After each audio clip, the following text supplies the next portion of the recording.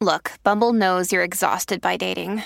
All the must not take yourself too seriously and 6'1" since that matters. And what do I even say other than hey? Well, that's why they're introducing an all-new Bumble with exciting features to make compatibility easier, starting the chat better, and dating safer. They've changed, so you don't have to. Download the new Bumble now. Good risings. I'm Liz Earnshaw, and this is Hash It Out. If you've been following along, you know that this week I've been talking about the concept of thirds. And a really easy way to think about the concept of thirds is thinking of a third wheel. And a third wheel could be anything that's outside of your relationship that takes up your energy and your emotional bandwidth. And so that might look like in-laws, that could look like a friend, it could look like family members, it could even look like work or addictions to certain substances. As I'm sure you're thinking, many of these, quote, third wheels are actually really healthy relationships to have. You should absolutely have relationships outside of your partnership. You should have relationships with friends and family members and colleagues. So the issue with thirds is not the having of relationships. It's how much energy goes into those relationships and if that type of energy ever threatens the security and safety of your relationship with your partner. Remember, you are your partner's primary attachment figure. And so in relation with them, it is your job to help them to feel loved, prioritized, and safe. And if anything comes in and starts to mess with that, it's going to make the relationship a place that feels distressing. Today, I'm answering a listener question that has to do with a very common third that is actually not a person. Dear Liz, my wife is a workaholic. What can I do about that? Work is a third. In fact, it's kind of like a pseudo paramour. If your partner is spending all of their time and energy and focus on the workplace, it might leave you feeling incredibly lonely. And it often leaves them feeling burnt out without a lot to offer the relationship. When there is one person in the relationship who is a workaholic, and I will admit in my relationship, sometimes that tends to be me, what happens is all of the energy leaks out of the relationship. And there's not a lot to give at the end of the day. And it can impact so many areas of the relationship. If someone is working too much, they might not have the energy to have conversation at night or to have sex at night. They also might feel so fulfilled with work that they don't tap into the fulfillment that they need to create with you. So perhaps they're not planning dates, they're not looking at ways to connect with you on the weekends or even just in the evening. They might also allow their work to flood into the relationship during the times that they're supposed to be prioritizing you or their family. For example, you might be on a date with your partner, and if they're a workaholic, they might frequently leave the table to go and answer work calls. So they have very porous boundaries around work and family life.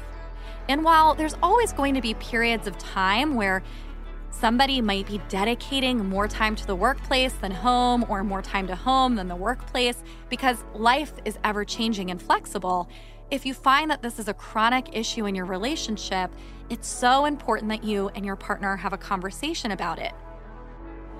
There are many reasons for this. Number one, you deserve to feel like a priority in their life. But number two, one of the biggest threats to a relationship is actually how much time the person spends at work. In fact, most emotional affairs actually start in the workplace, and it's often because the partner who is working too much loses sight of the relationship. We want to avoid the two of you getting disconnected, and obviously we want to avoid any possibility of emotional infidelity or even physical infidelity. So talking with your partner about their workaholic behaviors is really important. What I suggest is to sit down and talk about boundaries around work. Express what you need and find out what your partner needs. You certainly don't want to discourage them from following their goals, their passions, and creating success for themselves. And you want to make sure that there's still a sense of relational awareness where your needs and feelings matter too. Here are some things that you might want to discuss. Number one, you might want to discuss what types of relationships with coworkers are appropriate.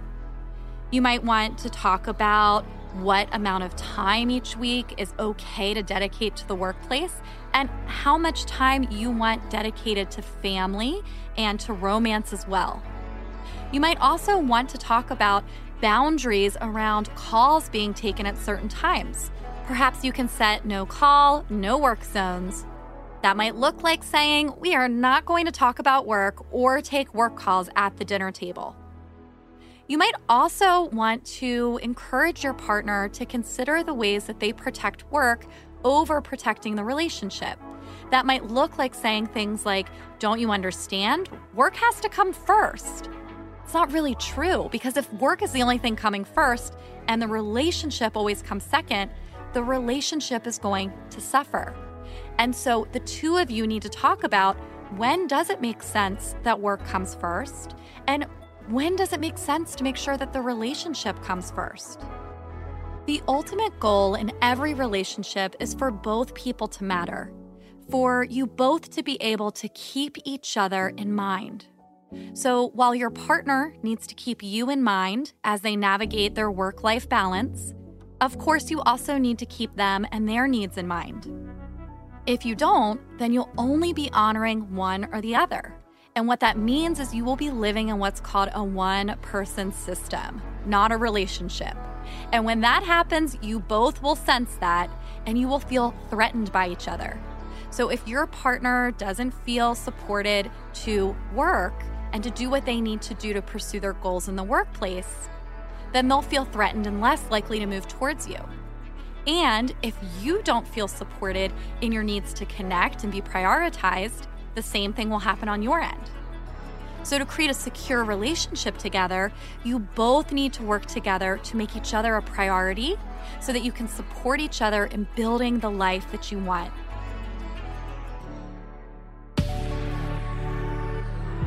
I'm Liz Earnshaw, and you can find me at Liz Listens on Instagram. Thank you for listening to Good Risings. If you enjoy this podcast, please let us know by leaving a review. We love hearing from you. Until next time, love on your loved ones, and when that gets hard, tune in to me to hash it out.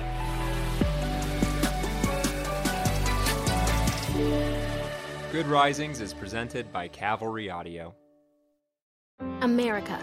We are endowed by our Creator with certain unalienable rights: life, liberty, and the pursuit of happiness. At Grand Canyon University, we believe in equal opportunity, and the American dream starts with purpose. To serve others in ways that promote human flourishing and create a ripple effect of transformation for generations to come. Find your purpose at Grand Canyon University. Private, Christian, affordable. Visit gcu.edu.